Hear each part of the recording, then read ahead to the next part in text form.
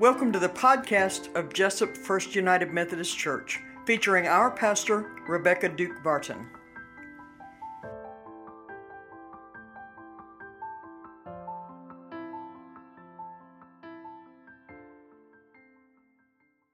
In our summer of signs and wonders, we are going to be reading from Acts chapter 6, beginning at verse 1. Now, during those days, when the disciples were increasing in number, the Hellenists complained against the Hebrews because their widows were being neglected in the daily distribution of food. And the 12 called together the whole community of the disciples and said, "It is not right that we should neglect the word of God in order to wait on tables.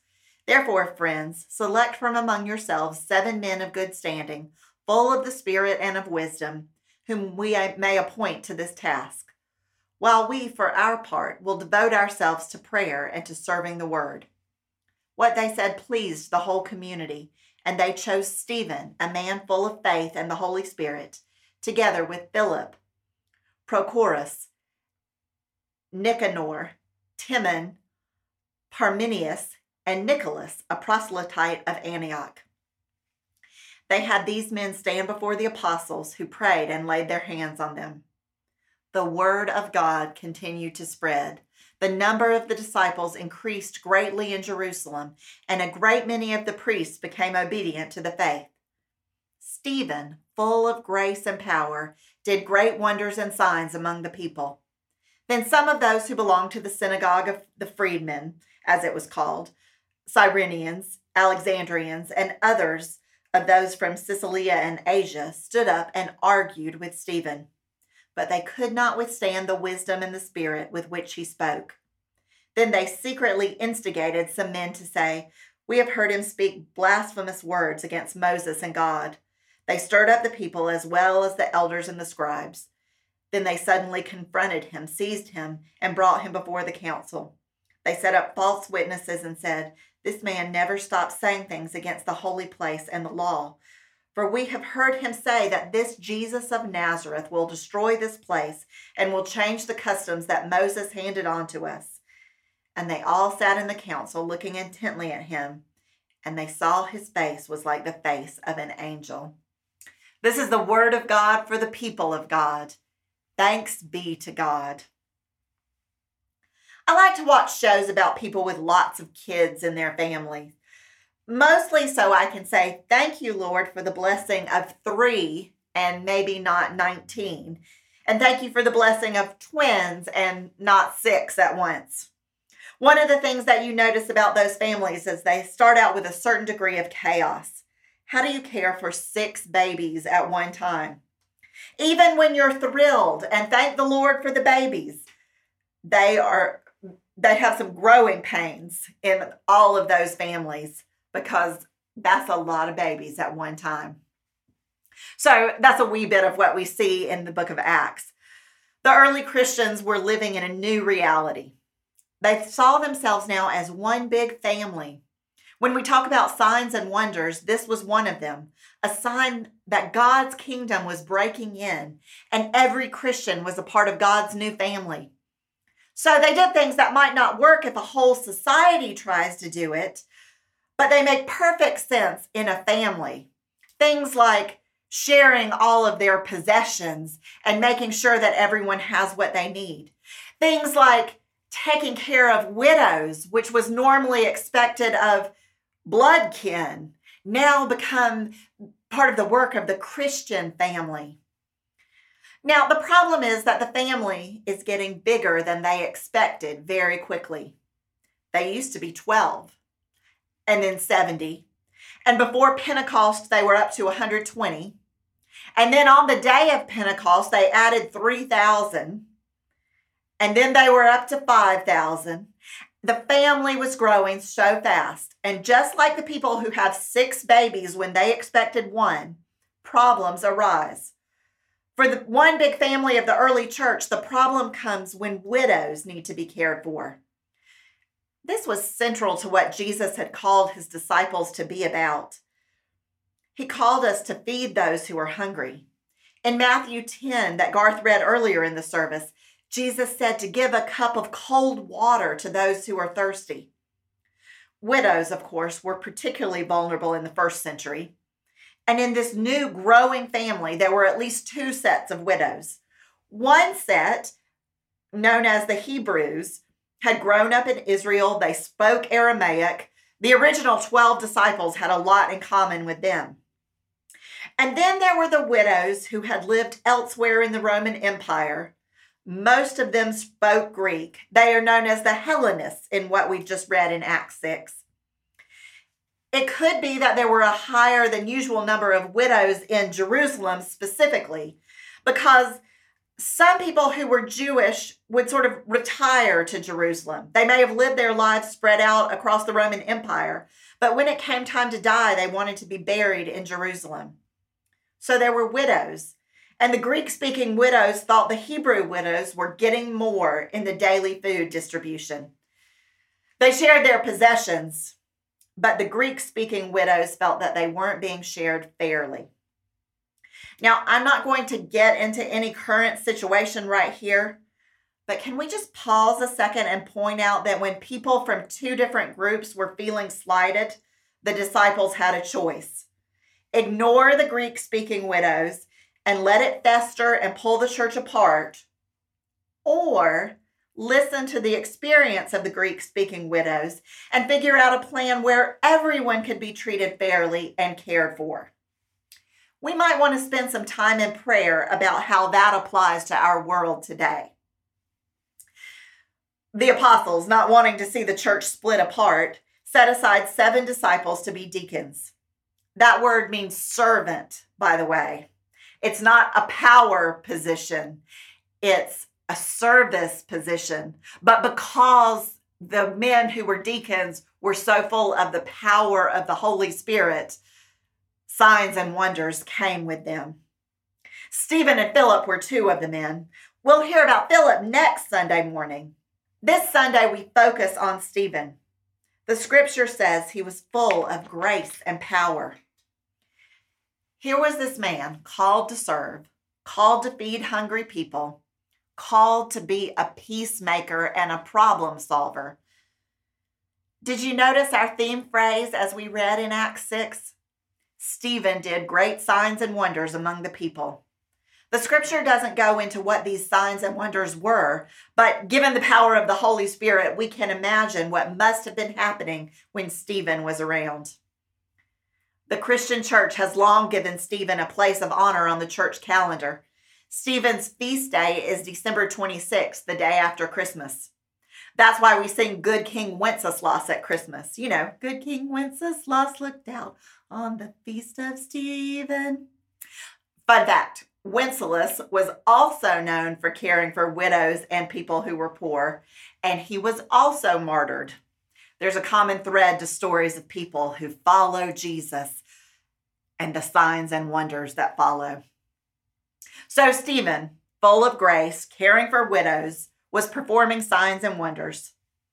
Other people noticed as well, and some of the people didn't like what Stephen was doing and saying. The 12 apostles seemed to spend their time in the temple around Solomon's porch. Stephen moved the message to Greek-speaking synagogues. The people in the synagogues weren't the religious leaders of the day. Some were from families of freed slaves, as we learn from Acts 6. They weren't in power, but they did hold firmly to a worldview that preaching about Jesus challenged. They didn't welcome Jesus. They certainly didn't welcome this prophet Stephen. They found they couldn't win an argument with Stephen because he was so full of wisdom in the Spirit. So they started rumors behind his back. They set up false witnesses. The scripture says they instigated against him. As N.T. Wright says, they threw as much mud at him as they could, though pretty soon it wasn't just mud. Why are we like that? If someone is doing good in the world, there's always someone to tear them down. That's another place we might need to spend some time in prayer, beloveds, because I'd much rather be a Stephen than like the people who falsely accused him. The rumors and false witnesses led to an arrest, and Stephen, who had been set aside to serve, was taken before the religious authorities in the temple. Jesus had said to be my witnesses, and Stephen was a powerful witness. He went through a huge swath of the Old Testament, telling God's story from the time of Abraham to Moses to the temple and on through to Jesus. Stephen was trying to help his listeners see that they needed to look at their own story from a different perspective, showing that while the scriptures tell the story of God's love and covenant keeping, they also tell the story of rebellion. And Stephen accuses his listeners of not being in line with Abraham and Moses, but instead being like those who made a golden calf while Moses received the law. He calls the people who listened stiff-necked, uncircumcised in heart and ears, forever opposing the Holy Spirit. He never actually addressed the charges against him, but rather turned around and charged his accusers of falling away from God. It's as good as any courtroom drama you might see on TV. The accused becomes the accuser. Though they stand in judgment of him, he looks up and sees the heavenly court. It's the scene depicted in the book of Daniel in the throne room of the Ancient of Days with the Son of Man. Talk about a sign and a wonder, though, because Jesus, the Son of God and Son of Man, normally seated at the throne of God, is standing up for Stephen. He's standing up as an advocate for Stephen. He's standing in welcome. As N.T. Wright puts it, the earthly judges might be condemning him to death, but the heavenly court is finding in his favor. So let's read Acts 7:54 through 60. When they heard these things, they became enraged and ground their teeth at Stephen. Don't you love the metaphors that the Bible uses for anger? They ground their teeth. But filled with the Holy Spirit, he gazed into heaven and saw the glory of God and Jesus standing at the right hand of God. Look, he said, I see the heavens opened and the Son of Man standing at the right hand of God. But they covered their ears and with a loud shout, all rushed together against him. Then they dragged him out of the city and began to stone him. And the witnesses laid their coats at the feet of a young man named Saul. While they were stoning Stephen, he prayed, Lord Jesus, receive my spirit. Then he knelt down and cried out with a loud voice, Lord, do not hold this sin against them. And when he had said this, he died. I am struck by the power of this story every time I read it. This is what it looks like to be full of the Holy Spirit. He served with grace and power, living like Jesus, who told us to feed the hungry and give a cup of cold water to his little ones. He preached with power, seeing the big picture of what God was trying to do to make things right in the world. Now, even in his death, he was so full of the Holy Spirit that he sounds like Jesus. Don't hold this sin against them. Those same words of forgiveness that Jesus had on his lips when he was unjustly killed. That kind of forgiveness is a sign and a wonder. It points to what God can do in the hearts of those who love him. We talk about Stephen as the first martyr, and we usually use that word for somebody who is killed because of their faith. The word martyr means witness. So it's interesting, you've got these witnesses to the stoning, including Saul, who's holding everybody's coat so they can go and stone him. But you've got Stephen as a witness of Jesus, as a witness to the way his heart has been transformed to the point that even as he's being stoned, he prays to the Lord, don't hold this sin against them. That kind of witness to the love and grace of God absolutely blows me away. I want to be that full of the love and grace of God. I am brought to my knees, wondering if I could ever be that forgiving.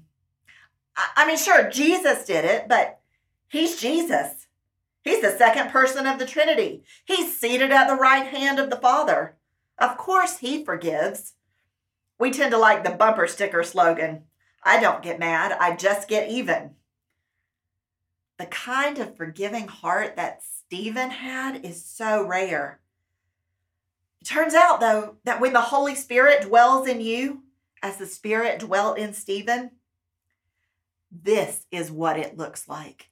This is the sign and the wonder. People are healed and widows are fed. And the love and grace of God is so full in his life that he can forgive even people who are stoning him to death.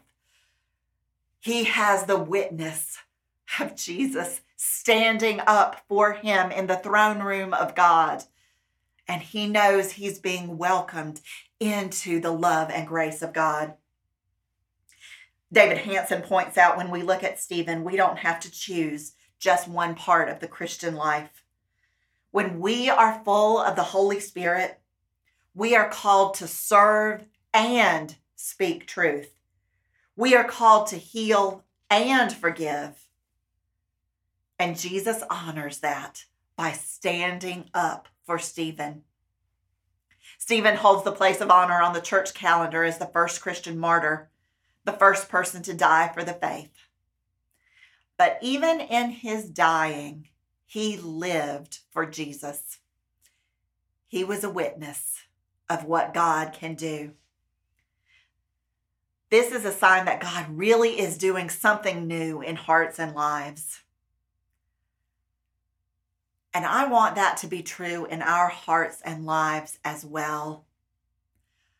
I want Jesus to stand up for us because we're so full of the Holy Spirit that it comes out in every way, in what we do, in what we say, in how we forgive, in how we live, in how we die. Jesus honored Stephen. He promised in Matthew 10 that we would receive the reward. Oh, may it be so for us, friends. May it be so.